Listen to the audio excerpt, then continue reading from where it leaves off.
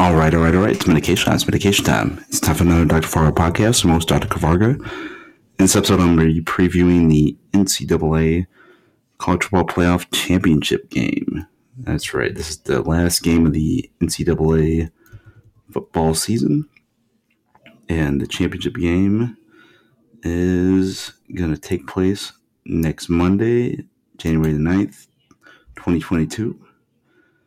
And we're down to the final two teams in the college football playoff. The number 3 Texas Christian Horned Frogs against the number 1 Georgia Bulldogs. And this is a game that's featuring the two top teams in the NCAA. Both these teams won their college football playoff semifinal games. So let me go into this one.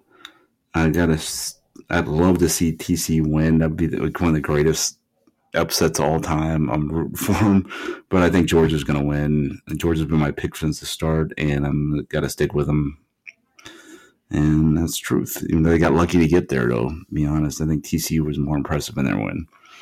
Peace out, peeps. Have a good one. Dr. Fargo Podcast. Be here 4 times per week, per usual. Hope everybody's having a great week. Peace and love, peeps.